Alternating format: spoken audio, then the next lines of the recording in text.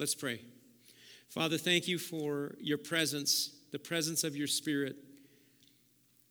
Thank you that there is reality and life, eternal life in Jesus Christ. And thank you that you saved us, redeemed us by the blood of your Son. Thank you for granting us faith to believe you. Lord, I pray in Jesus' name that your Spirit would come and you'd grant us an eye salve anointing to hear and to see your word. And I pray that you'd grant me anointing on my mouth and on my mind and on my inward parts. And that, Lord, I would be, as Jeremy said, that my mouth would be the pen of a ready writer. That, Lord, I would cut out what doesn't need to be said, and I would speak what you show me to speak, and that your word would be as sharp arrows, Lord, into our heart, convicting where we need conviction, encouraging where we need encouragement, giving us hope, giving us faith, Lord, where we need it. God, help us today in Jesus' name. Amen. The title of this message today is, Has Jesus Let You Down? Has Jesus let you down? Hebrews 10:32 says, but recall, can you stand for the reading of the word, this first section of Scripture? We do that to honor God. We do it according to the Scriptures. In Ezra, when Ezra spoke the word, they all stood in reverence of the word, those who could. And I understand if you can't, you can't. Hebrews 10:32, but recall the former days in which after you were illuminated, you endured a great struggle with sufferings. The writer is saying after you were illuminated, God took away your blindness and you could see the gospel. You could see what Christ was offering you. You endured a great struggle with sufferings. You see, when you come to Christ and you're born again, you've entered into another kingdom and you've entered into a battlefield. You've entered into a war zone. And so if people say you come to Christ, everything's going to be easy, they're wrong. When you come to Christ, you're going to enter into a great struggle with sufferings. Verse 33, partly while you were made a spectacle, both by reproaches and tribulations. That means the old friends, the old family make fun of you. They reproach you, and you enter into tribulations. And partly while you became companions of those that were so treated. In other words, you became part of the body of Christ. And there's a struggle.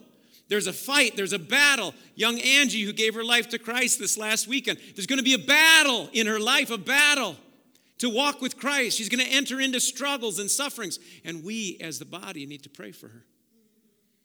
Verse 34, for you had compassion on me in my chains, and you joyfully accepted the plundering of your goods or the loss of your goods, knowing that you have a better and an enduring possession for yourselves in heaven. You see, when the Holy Spirit saves you, even in your losses, even in your sufferings, even in your struggles, He gives you joy. He gives you joy. Praise God. Then it says, therefore, do not cast away your confidence or your faith, which has great reward. The devil's going to try to get you, once you start this journey, to give up, to cast away your confidence. And the writer says, don't cast it away. There's a great reward. Verse 36, for you have need of endurance or patience, so that after you've done the will of God, you may receive the promise. Verse 37, for yet a little while, and he who is coming will come and will not delay or tarry. Look, Jesus is coming again. I've been a Christian for 40 years plus. I've never seen such anticipation that Jesus is coming back, that he's coming soon. Verse 38, for now the just shall live by faith, but if anyone draws back, retreats from their faith, walks in unbelief, it says, my soul has no pleasure in him. But we are not of those who draw back to perdition or destruction, but of those who believe to the saving of the soul. You may be seated.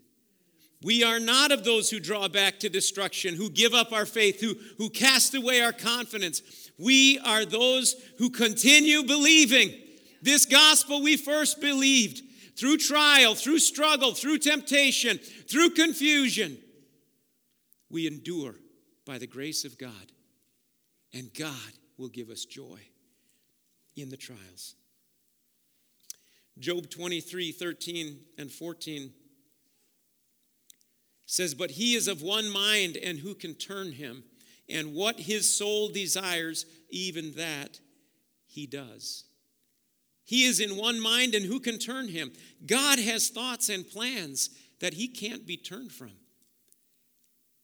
Did you know one of the greatest struggles in the Christian life is that we have a plan for our Christian life, and God has a plan for our Christian life, and these two things rarely run parallel? God has a plan, and what's in his mind for your life and for my life is what he's going to do. And if we hold on to what we think is our plan for our life, we're going to get discouraged and we're going to get confused, and we're going to think God has let us down. Verse 14, for he performs the thing that is appointed for me, and many such things are with him. Do you know he has things appointed for your life? He has things appointed for my life. He performs the things he's planned and appointed for our good. It says, all things work together for good to those that love God, that are the called according to his purpose. Even the bad things work together for our good. But you know that he has plans that he often doesn't consult us about? He has plans that as the master architect and designer of our lives, he doesn't run by us and say, do you like these blueprints? What do you think about these plans? He doesn't do that. He says, these are my plans for you. And my plans are to prosper you, not to harm you. My plans are for your good, but it will include suffering. It will include a cross. Jesus said, if anyone will come after me, what? Let him deny himself, take up his cross, and follow me. Well, you take up a cross, you don't take it just to carry it, you take it to die. Right? You take it to die. Jesus is saying, if you're willing to follow me, you're going to have to die. But I'm the resurrection and the life. Praise God. Isaiah 55:8, God says, for my thoughts are not your thoughts, nor are your ways my ways, says the Lord. That's where a lot of the conflict comes. It's that our blueprint, we say, God, do this. He says, no, I've got a plan for your life. You need to submit to me. My thoughts are not your thoughts, nor are your ways my ways. John 11, verse 1. We're going to be reading a lot here, so if you have your Bible, open up to John chapter 11 or read it on the screen. Starting in verse 1. Now a certain man was sick, Lazarus of Bethany, the town of Mary and her sister Martha. Verse 3 says, therefore the sisters sent to him, or to Jesus, saying, Lord, behold, he whom you love is sick.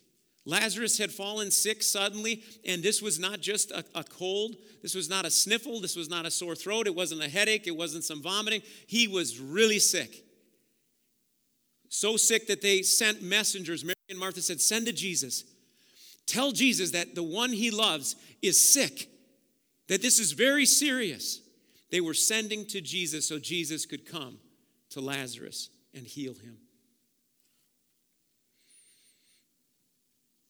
I imagine Martha and Mary quoting the Psalms to their brother.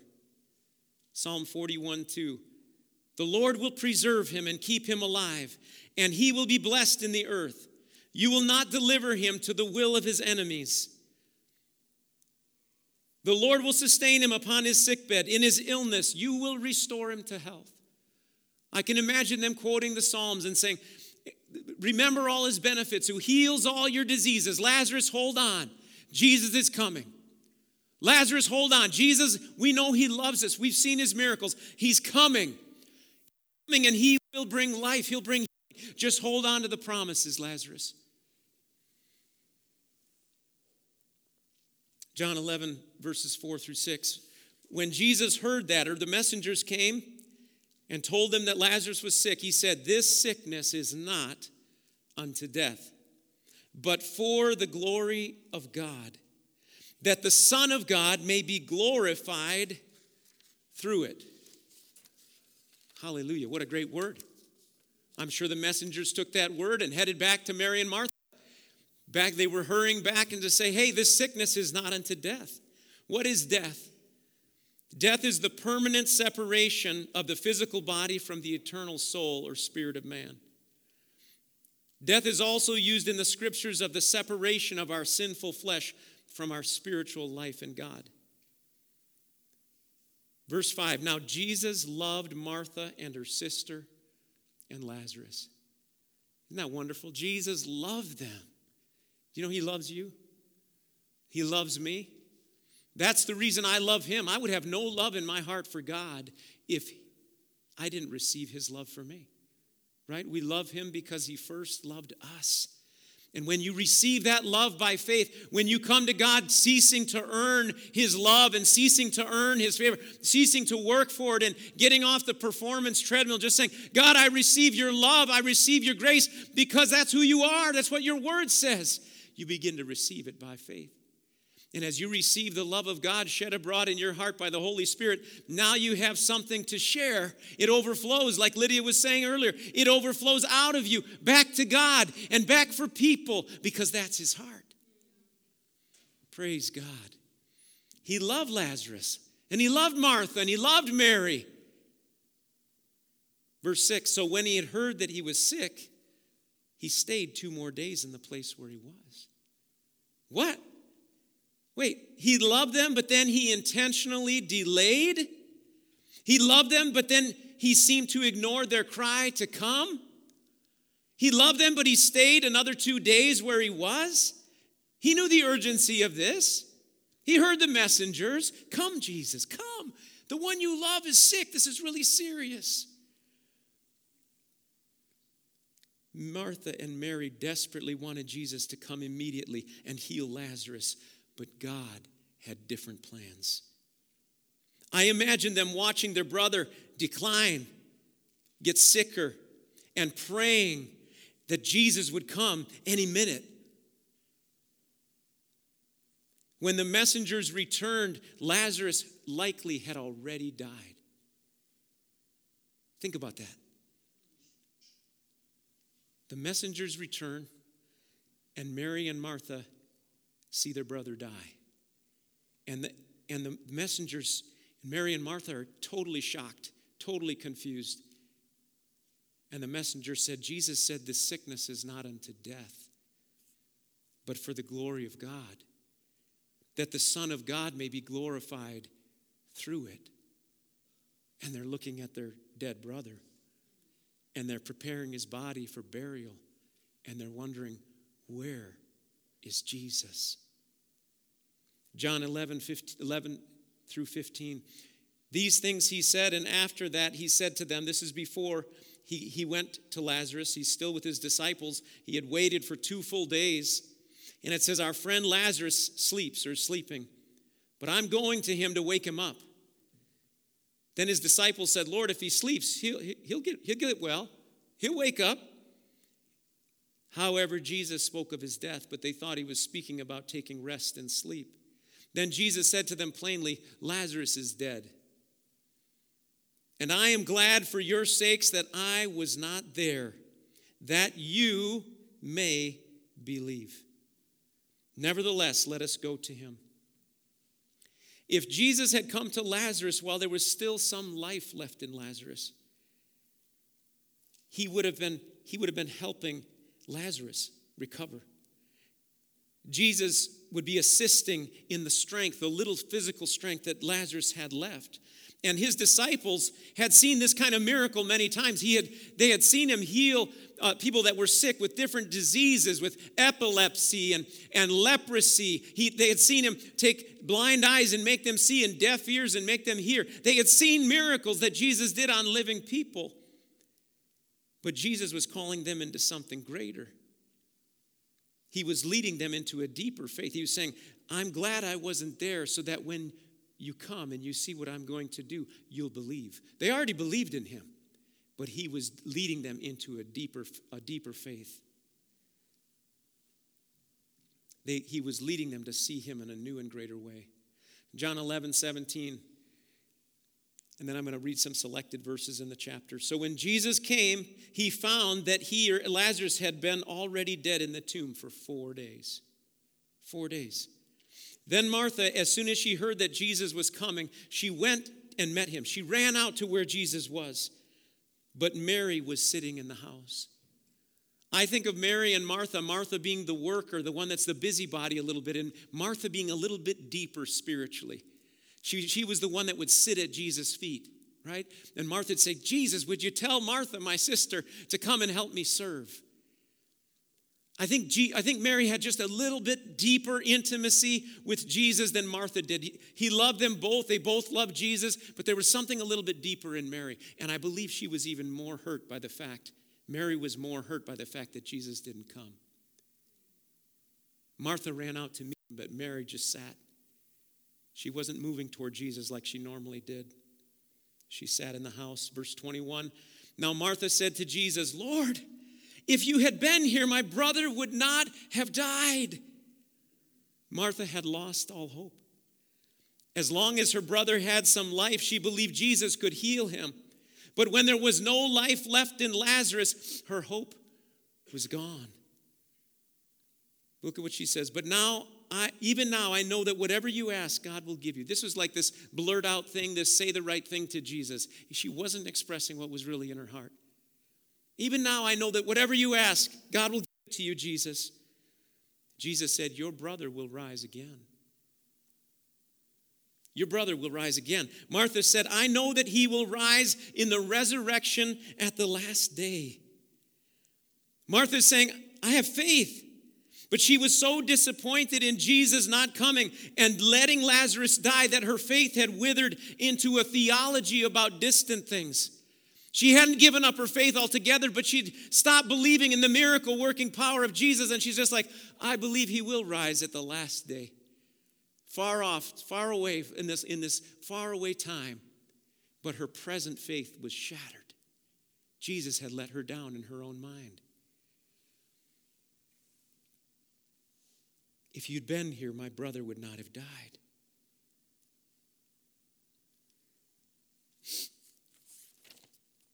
Verse 25, Jesus said unto her, I am the resurrection and the life.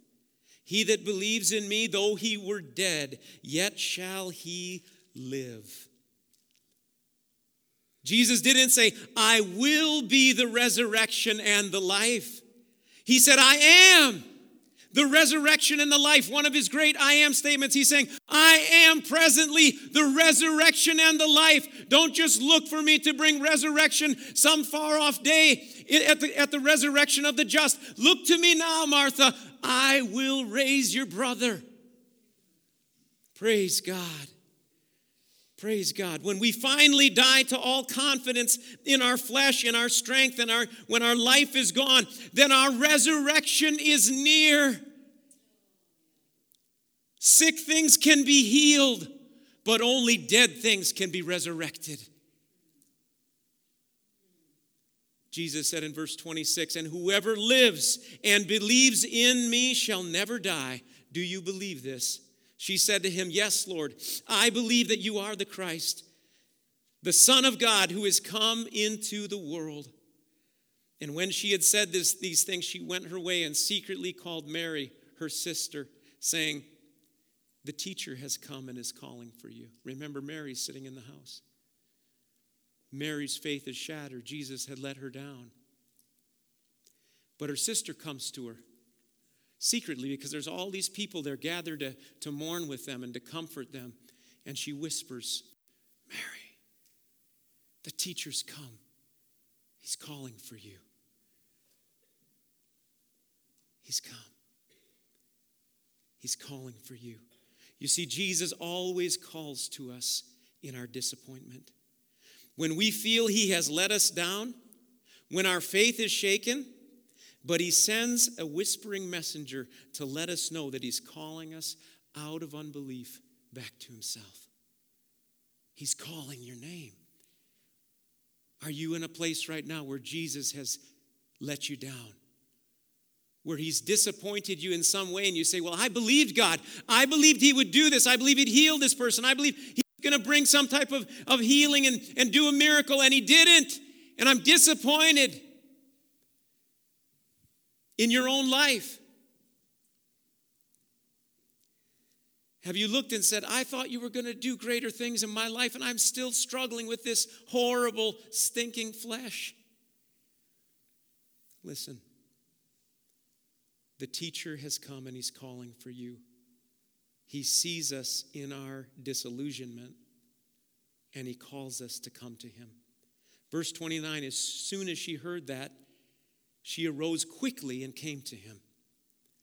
Mary likely had a flood of negative emotions about Jesus letting her down, but when she heard he was calling her, she arose quickly and she came to him.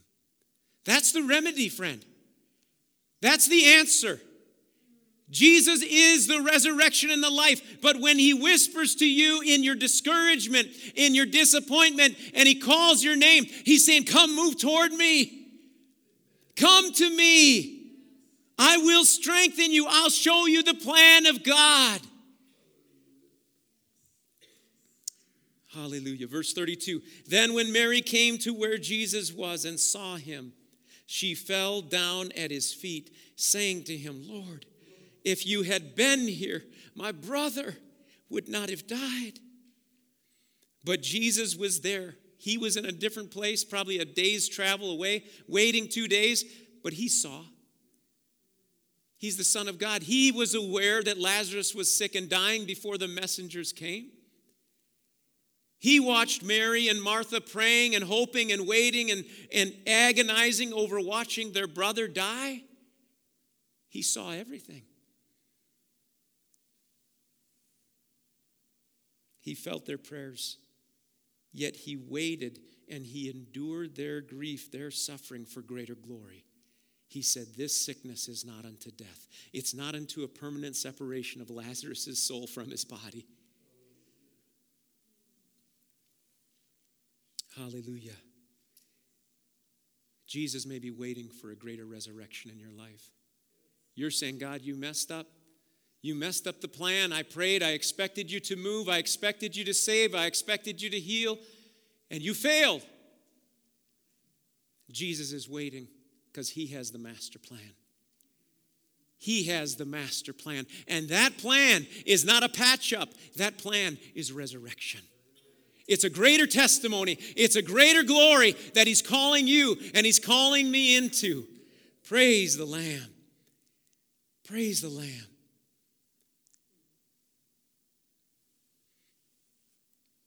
Verse 33, therefore when Jesus saw her weeping, he sees Mary at his feet weeping, and the Jews who came with her weeping, he groaned in the spirit and was troubled. And he said, verse 35, where have you laid him? And they said to him, Lord, come and see. And Jesus wept. He wept. This was not a little tear coming down his eyes. This was a groaning. This was a heaving, weeping. Hebrews 4:15 tells us we don't have a high priest who can't be touched with the feeling of our infirmities or our weaknesses. He feels what you're going through. He feels when you're agonizing, when you're angry, when you don't understand what God is doing in your life. He feels it. Praise God. John 11:36-43. Then the Jews said, see how he loved him. They could see his love by his groaning, by his tears. Even though Jesus knows he's going to resurrect Lazarus, he loves and weeps over his friend in his suffering and in his dying. Jesus is with us and he's loving us in our dying and in our death. He feels the grief of those around us watching us die. He feels the grief of those seeing us struggle in our faith. He sees it. And he mourns with us, but he has a plan. And some of them said, could not this man who opened the eyes of the blind also have kept this man from dying?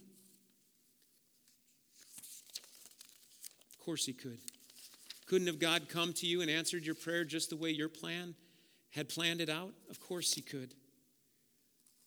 Jesus could keep us from death, but he would depriving himself of the glory he redeemed us for. He could keep us comfortable and pain-free, but death is the only way to resurrection.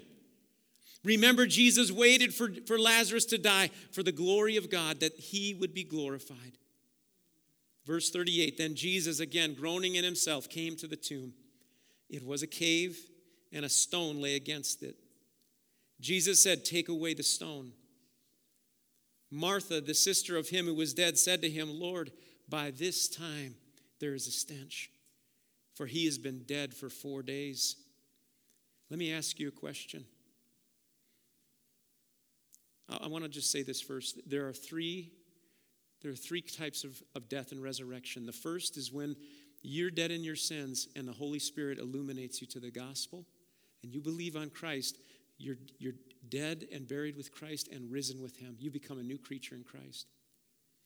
I'm going to tell you the third one. The third one is when your physical body actually dies and you get a new body to be with Christ forever. That's the thing we're going to be really excited about, right? The middle one is the one that most Christians miss. And this is where our flesh, that old sinful nature, that old Adam is crucified. As Paul said, God forbid that I should boast or glory in anything but the cross of Jesus Christ, by whom the world's crucified to me and I to the world.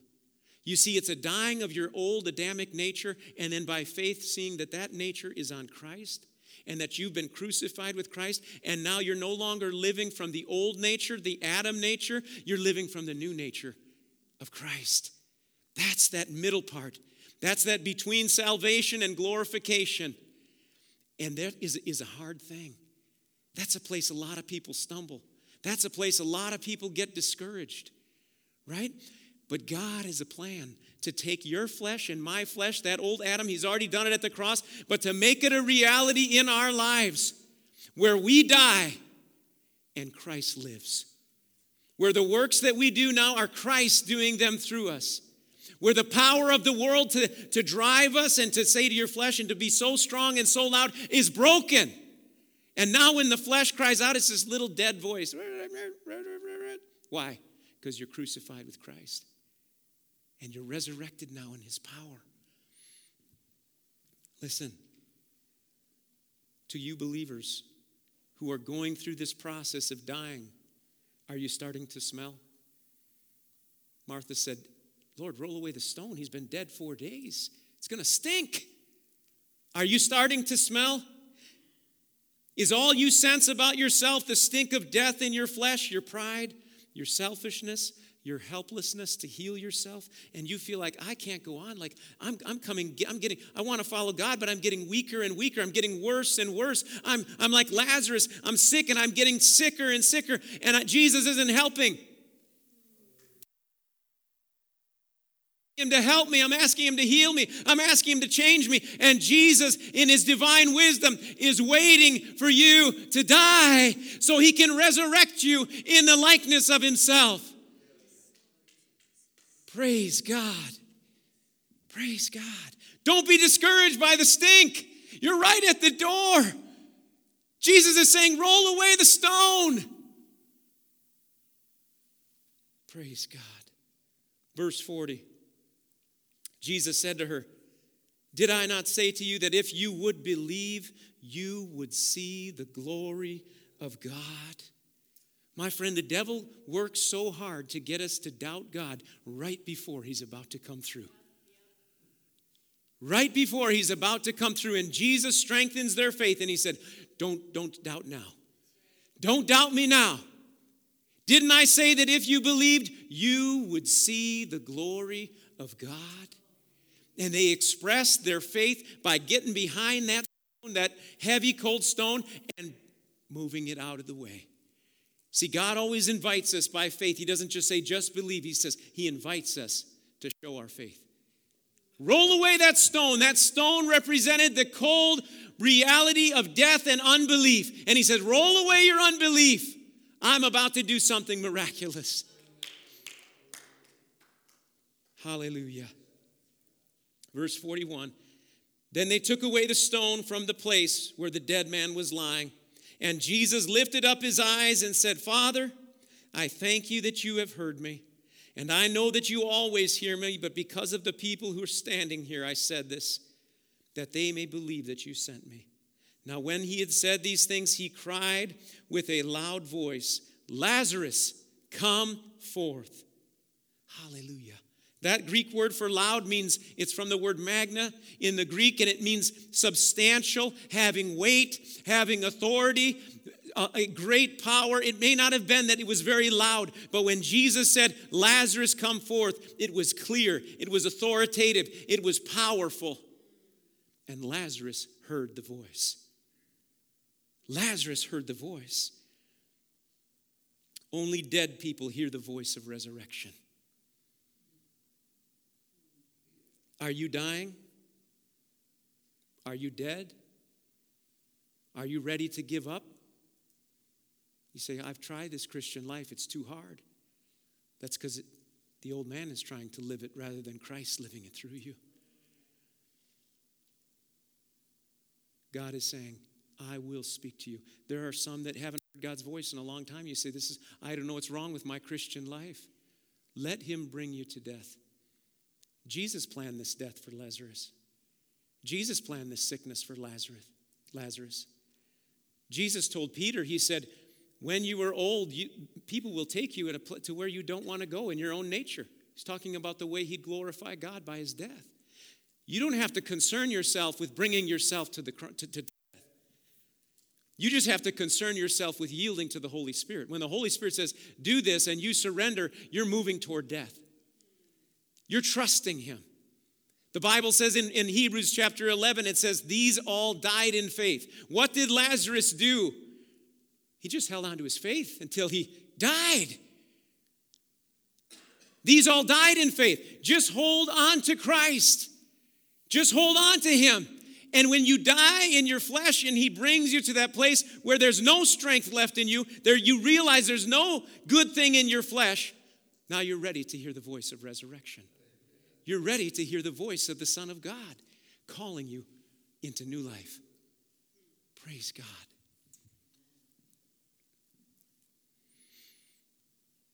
The Son of God is about to call some of your names. Praise God. He will do this with every true child of God. John 5:25, Jesus said, most assuredly, I say to you, the hour is coming, and now is, when the dead will hear the voice of the Son of God. The dead will hear the voice of the Son of God. Have you ever heard it said, well, a dead man can't do anything. He can't believe. Well, guess what? Jesus is saying here, the time is coming when the dead will hear the voice of the Son of God, the spiritually dead, and those who hear will live.